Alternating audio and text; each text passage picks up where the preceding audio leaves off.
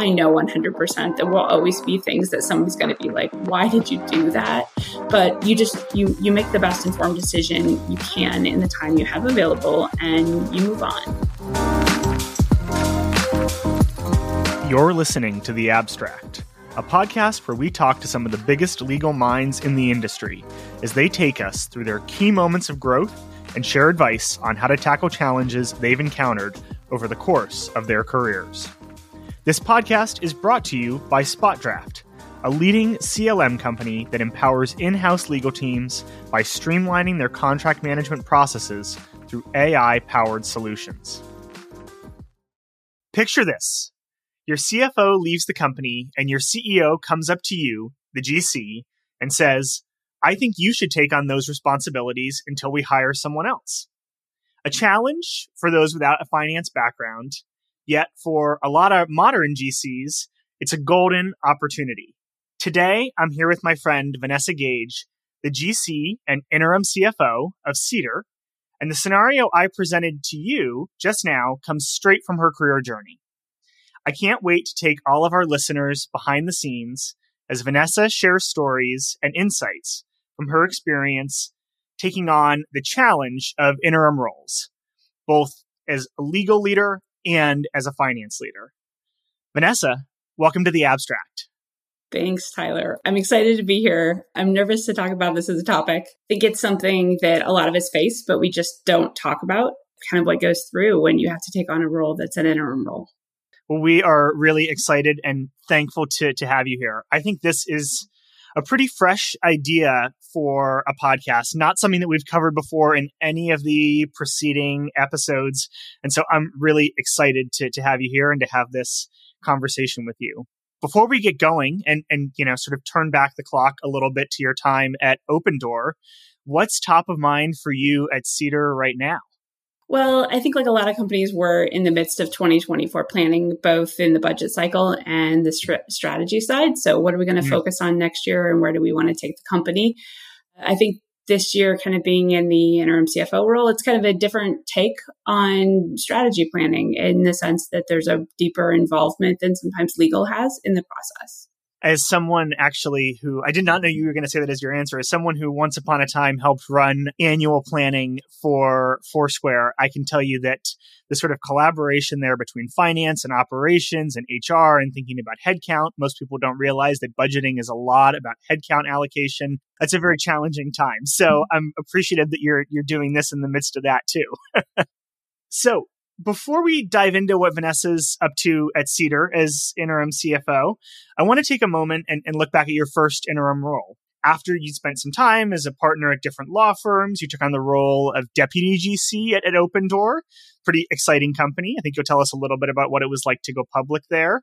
And when the GC, who's an incredible leader, Beth Stevens, left, she really pushed you to take on that interim GC position. Take us back to that time. Tell us a little bit about what was going through your mind and how you rose to the challenge that was presented to you. Yeah, and I think maybe a bit of backstory here, Tyler, for those who don't know me, is I'm originally from the Midwest, and there's sort of a joke that I'm an incredibly hardworking Midwestern person. And so what comes with that is sort of this model through my life of I work hard, I do well, and good stuff happens to me. And some people who are probably listening are like, oh, well, here, perfect example of that. Except that this really wasn't exactly the perfect version of that, right? It came initially in the form of an interim role. And as I grew in my career, that this is something that happens to people, right? You have to you come into this, you get an opportunity, but it's not quite what you wanted it to be. And this was an example of that. And I had a lot of self-doubt tied to it. Honestly, it took Beth kind of pushing me off the cliff and saying, hey, you can do this, to take on a role like that. And by that point, like maybe I'll step back and say I'd been at Open Door for over 5 years, right? I'd built out and run the corporate legal function the entire time. I'd helped take Open Door public via SPAC during COVID. So this wasn't something that I didn't have any chops for, right? I'd been a big law firm partner for a few years before that. So it isn't outside of the wheelhouse to say, take on legal in this place. But I was scared.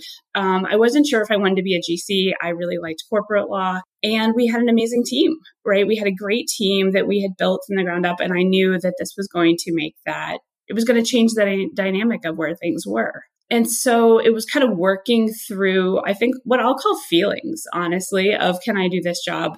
I knew on one hand I was capable of it. And on the other, I haven't done all the things that make up being a GC. And that scared me a little bit. And so I think it was a lot of mentally processing. I cried, I was scared. And then that's sort of how I handle these things.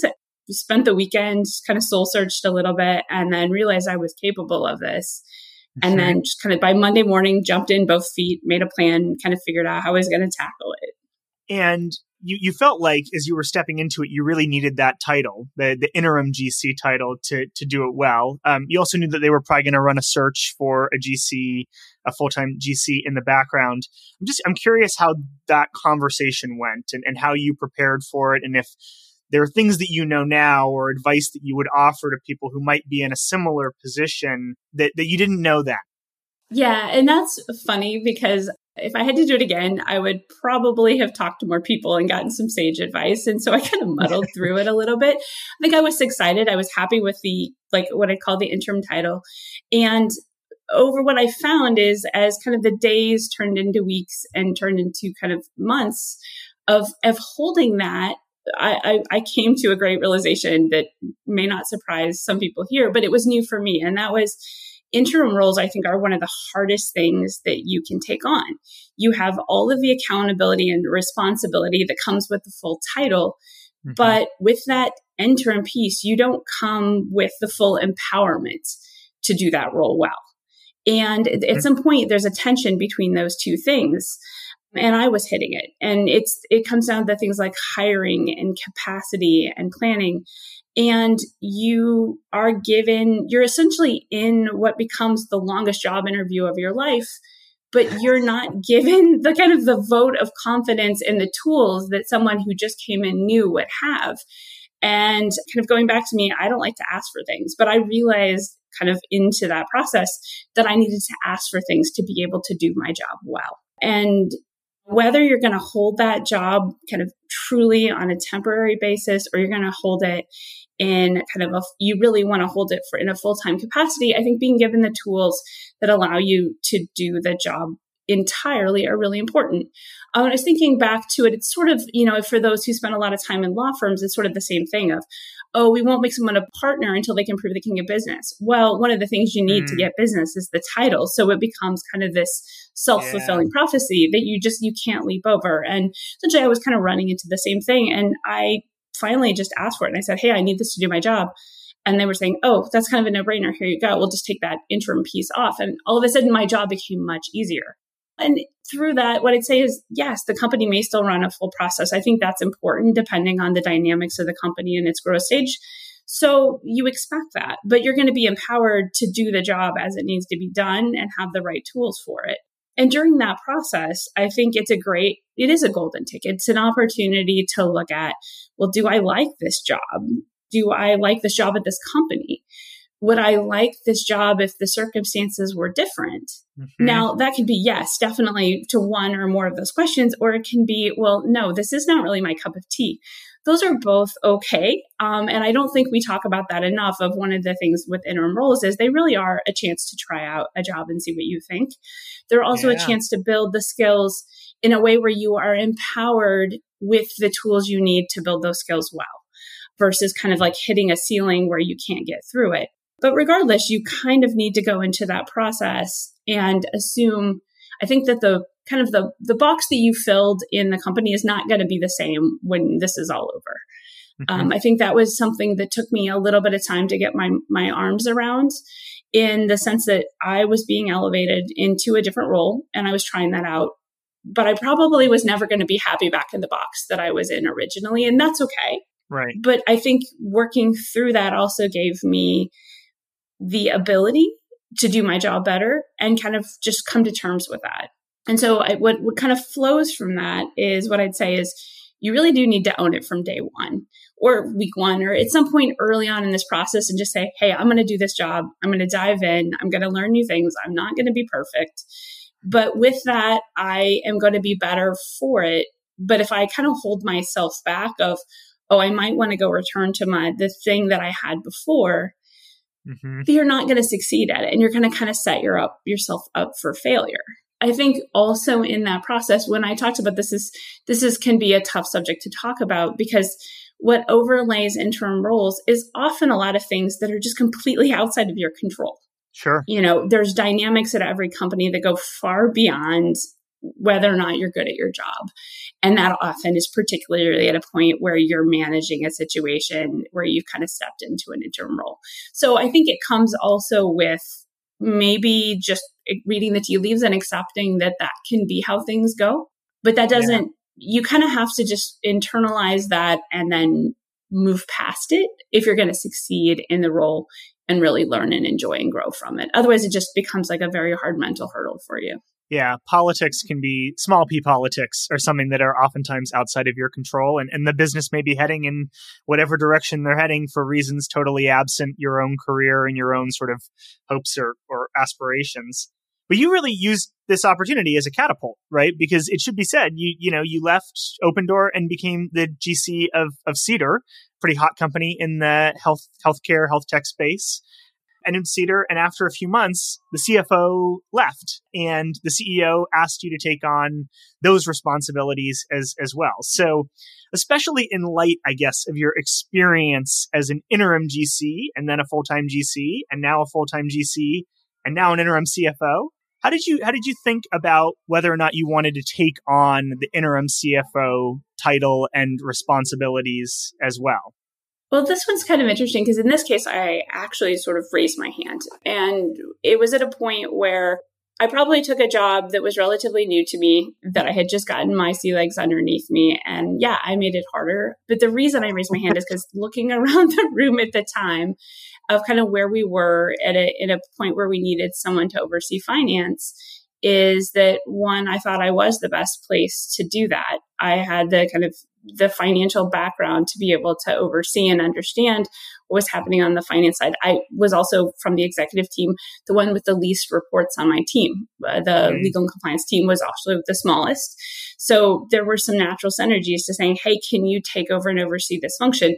And to be honest, it didn't start out with the interim CFO role. It really started out with, can you oversee finance, right? Because that's the kind of lean in version of this, but kind of quickly realized, going back to my other story, I really do, we actually needed to have a CFO in certain circumstances and to do my job well and to do all the things that needed to be done to support finance and to support the company from a financial perspective over this time period. That's what it took. And so kind of said, yes, I'll do that. I think in this case, it was a little different. This was never going to be a stretch into a CFO gig. That was not really what I went in with, and it was not the expectation from either side. And so I approached this one kind of differently. Am I happy with interim CFO in the title? That's totally fine with me. I really wasn't, in this case, I'm not title chasing. I'm after supporting the business from a financial perspective. The CFO actually was really just something we had to have because in some states we needed to have a CFO. And so it really wasn't about that. It was about keeping the financial lights on for the company while we worked through a process of finding a really terrific CFO. That's really interesting. It's been the point, especially about needing someone to step in and actually take on the title. So you've been in the role about 6 months or so now. What was that transition like in terms of approaching sort of leading the finance team, supporting them, building trust with them? Tell us about the early days of taking on those direct reports as well.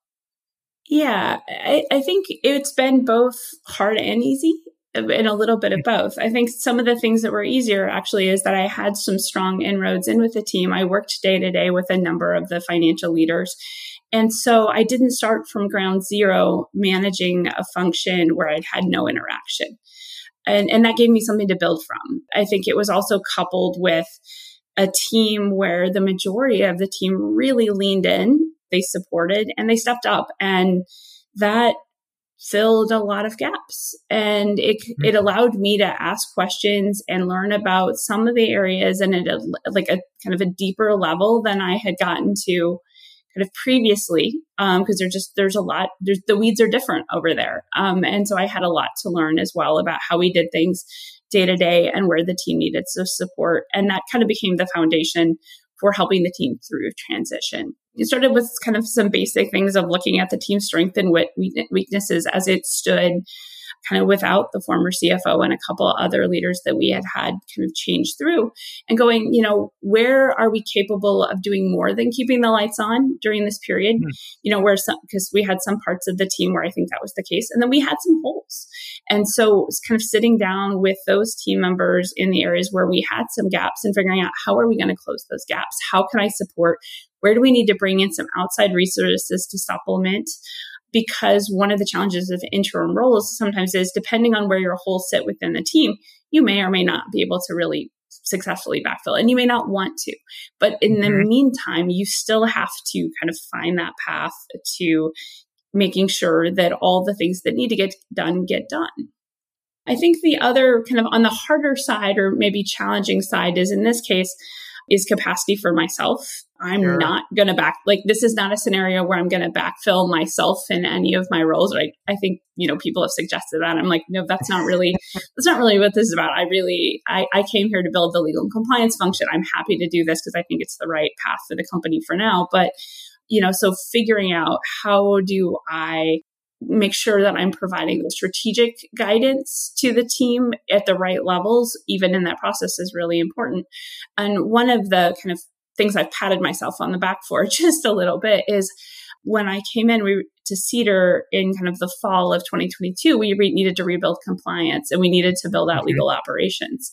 And I made some great hires in those areas. And by getting those leaders onto the team, it allowed me to not have to be as deep in the weeds on the legal and compliance side. I could be more strategic and give a little more time and resources to the finance team during this time.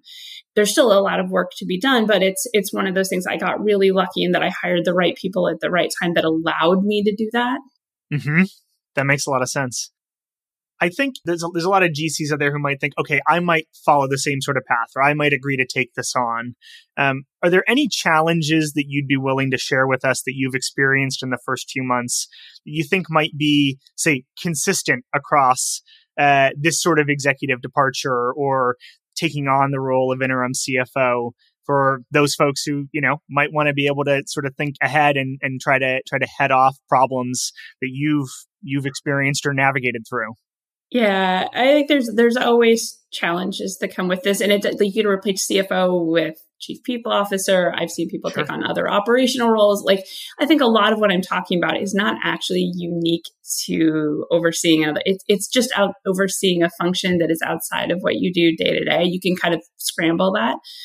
And one of them, the first ones you hit, is there's just projects you need to tackle that really can't wait until that other new executive comes on board. And so you have to figure out how to prioritize them, get the right resources for them, and figure out how you're going to do them, even if you don't have the other leader that you would have expected to partner with on them. And then the other one, I alluded to it a little bit, and it's just going to happen. And that is, there's always going to be some attrition tied to executive departures. As much as you could try and get to 100%. I think that it's very false. There's always going to be some people that, for whatever reason, just can't see through this gap, or there were already some issues at play. And so you have to work through that. It can also become a cycle that is hard to break. And that what happens is, as you have an executive departure, you have other departures on the team, and the work then starts to be pushed down to more people. They get overworked and then they leave. And so trying to break that cycle and get ahead of it really early in the process is critical, because there's going to be some of those roles, like someone who is going to be a direct report to your new executive. Honestly, you're not going to be able to fill those roles. And so don't spend the bandwidth there, right? One, because that leader is going to be really mad at you if you've hired somebody. Two, my view is, I don't necessarily know that I would trust anyone who took a role not knowing who their boss was going to be in 6 months. Mm-hmm. or they know that they're just coming in for a limited period of time. So you do have to solve capacity at that level in a different way. But you can focus on the other hiring you need to do within the team, right? So those roles are, I think they're quite fillable with the right support. Like if the individuals you're bringing in believe in the overall leadership team, that's a hurdle you can get through. But kind of getting ahead of that cycle, working through it, it comes down to the kind of trust thing we talked about a little bit as well, of needing to make sure that the team feels trustful, that they have transparency, and that they believe in the rest of the executive team during that process. Because if they do, if they trust the executive team, they will trust the executive team to pick another leader who will kind of fight for them, or they'll see through to see what happens. And then you can go back to doing the keeping the lights on work. But it's something that really any exec transition you're going to go through. I think the kind of maybe the other thing in this category that I've had to come to terms with is that I'm a gold star type A person. I want to do all the things and I want to do them really well. But when you're in these interim roles, you don't have the capacity for that. And you're going to have to live with that is good enough for now. That is probably one of the hardest things, Tyler, that for me to deal with is that good enough has to sometimes be enough. And getting comfortable with that is really important. It's probably true all the time in the tech emerging growth space is you're just always resource constrained a little bit. But I think particularly when you're holding an interim role where you might be doing two jobs and your team may be doing multiple jobs, to just go, we don't need to tackle that. Put it back on the back burner. Yeah, it's a mindset shift, right? I mean, I think it's a mindset shift that a lot of folks encounter when they become a GC to begin with. And now this adds a whole other sort of layer of complexity on top of that. Another sort of layer that I think would be interesting to talk about to your decision making, and you've alluded to this a little bit from the perspective of backfilling some of those direct reports to the CFO who may have departed and the challenges there, is that you have to keep pushing the business forward, but you also don't want to make big decisions that you think should be within the remit of whoever your successor is, or that might tie your successor's hands when you think they might have potentially made a different call on kind of a hot button issue. How and where do you draw that line? What's your approach to whether it's hiring or setting up processes or bringing in a new tech solution? What's your approach to where to leave it to your successor and where to make the call yourself? Yeah, I mean, I think some parts of it are easy.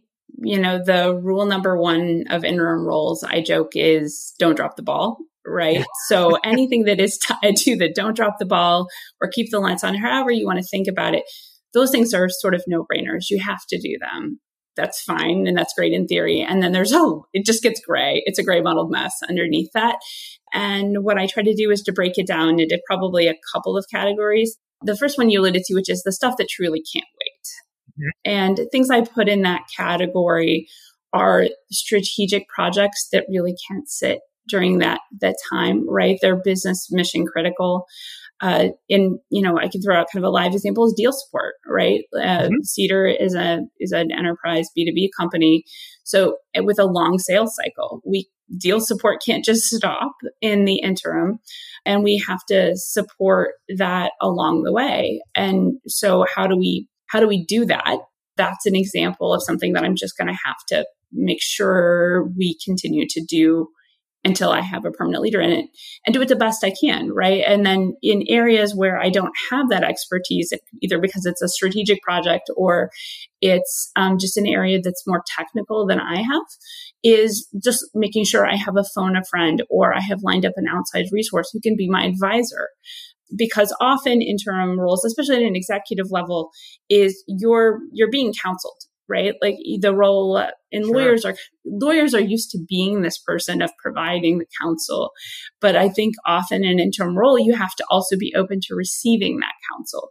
And that can come from different places. And so that's how you can get through these points where you have to do critical things, even in areas where they're not deeply within your wheelhouse. You can be informed and help make a guided decision for the business. You can ask the right questions. And that is more executive leadership than it is particular knowledge about an area.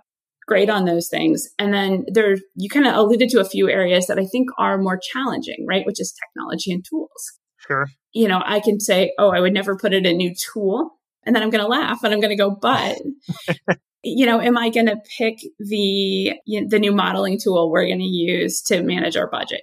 No, right? I'm going to try to avoid that if at all possible. Am I going to continue to see through tools that were picked before I came in get implemented? Yes, 100%. Sure. And then I'd given an example of a tool that we did go ahead and move forward with. And one of them for 2023 was putting in place procurement software. We'd already decided that was part of our plan. We hadn't picked the tool yet when the former CFO left. So that work still needed to move ahead. It was highly cross-functional. And it wasn't a project that for financial or operational reasons should really sit for 9 to 12 months while we waited to make a final decision. So we made the best decision we could with the leaders that we had in place at the time. And that's maybe also segues into one of the other things you can do, which is when you are forced with one of these decisions, is to get executive buy-in from as many people as you can in place of the leader that is missing. Yes, they may still be like, Vanessa, why did you do this thing? And I'm like, okay, yeah, you know what? Like hindsight is always 20/20. So you do the best you can. Sometimes what I will also do is go, do I need to make that decision now?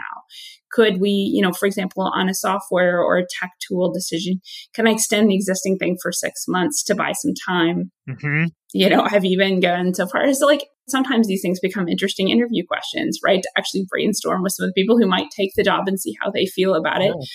I've kind of used that sometimes in my wheelhouse as well. But you do your best.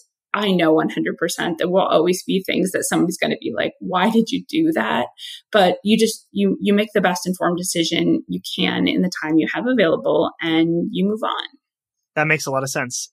I love that idea about asking an interview question. That's pretty interesting because you get to actually sort of get a sense for how they might deal with something that's on your plate right now. That's really thoughtful. Yeah, and it's an operational, often I end up taking operational interviews. And so understanding how someone attacks a similar problem, it tells you a lot about how they think about day-to-day real world things. And often those are ones that you can ask in a way where you're not revealing company confidences. You're sort of unpacking how do they think about a real world issue. One other area that I wanted to explore with you is, and of course this varies based on company, right? Some places the CRO or the CTO or the GC or CLO is super, super influential and serves as a counselor to the CEO on most big decisions. But I think typically, right, the CFO is often seen as a right hand to the CEO or a very important voice at the table. And so I want to know sort of one, have you felt a little bit of a difference in how your voice is perceived or heard wearing both the GC and the interim CFO hats? And also how you're preparing for sort of a transition when the CFO comes in and you step back into being the GC voice full time. Yeah, it's interesting because at Cedar, I would say the way that our executive team is structured is we all had a pretty significant voice. And so it wasn't a situation where really only the CFO was being listened to.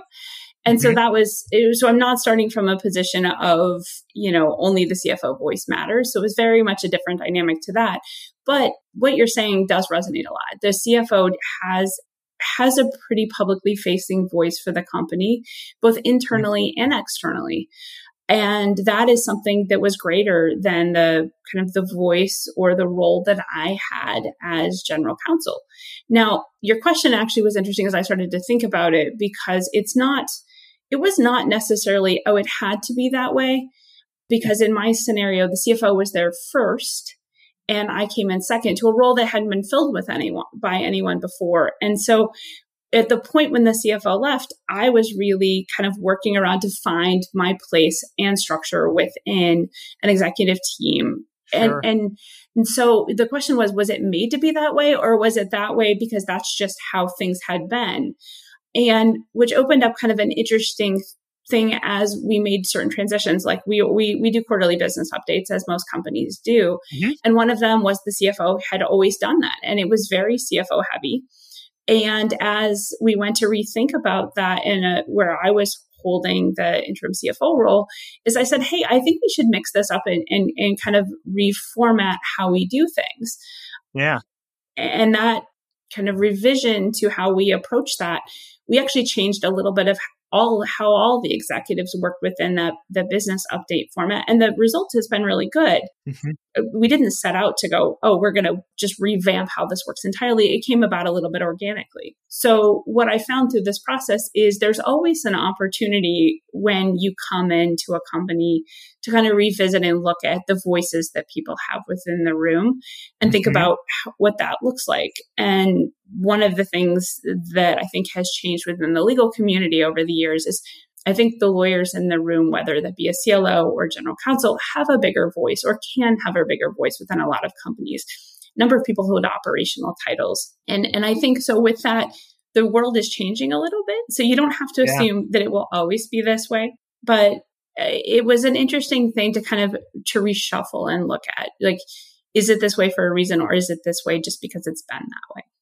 That is super thoughtful. And I love the idea of using an executive transition or departure as an opportunity to reevaluate whether or not everybody's voices or perspectives are being utilized or heard in the right way, right? Maybe it's time to bring the CRO into more of those conversations with the internal teams, even if they have a big external facing role, or maybe vice versa, right? The GC or the CFO should be on more of those external facing calls with clients and not just sort of at the company all hands. I love that idea. That's super thoughtful. And this whole episode has been full of all sorts of really thoughtful comments. So I hope people are taking notes. As we start to wrap up, a couple of sort of fun questions for you. I really like this one. What's something that you or your team have achieved recently that you're really proud of? I'm hugely proud of the finance team at Cedar. I hinted at it earlier. I'm like, it's not one thing. It's like all the things. I could not have asked for people to kind of lean in and step up to the level they have. And that's been great.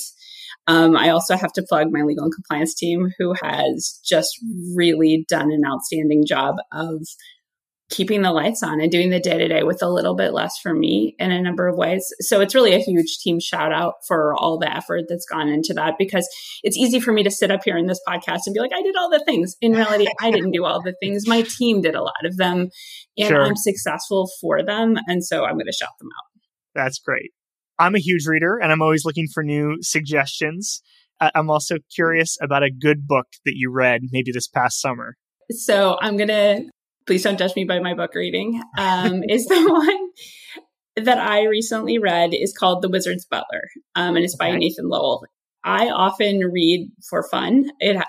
I will read professional books, but a lot of what I read tends to be as far from real life as possible. I think it's a nice offset to kind of 2 day jobs.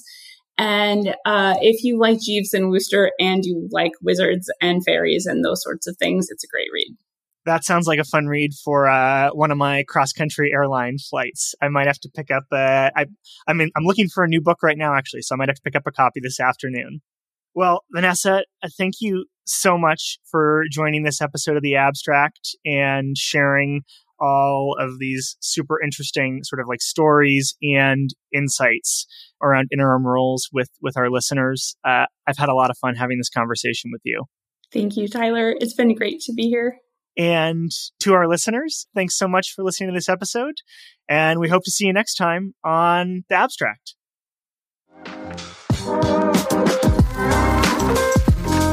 Thanks for tuning in today. Don't forget to subscribe so you can get notified as soon as we post a new episode. And if you liked this one, I'd really love to hear your thoughts. So please leave a rating or a comment. If you'd like to reach out to me or our guest, our LinkedIn profiles are in the description. See you all next week.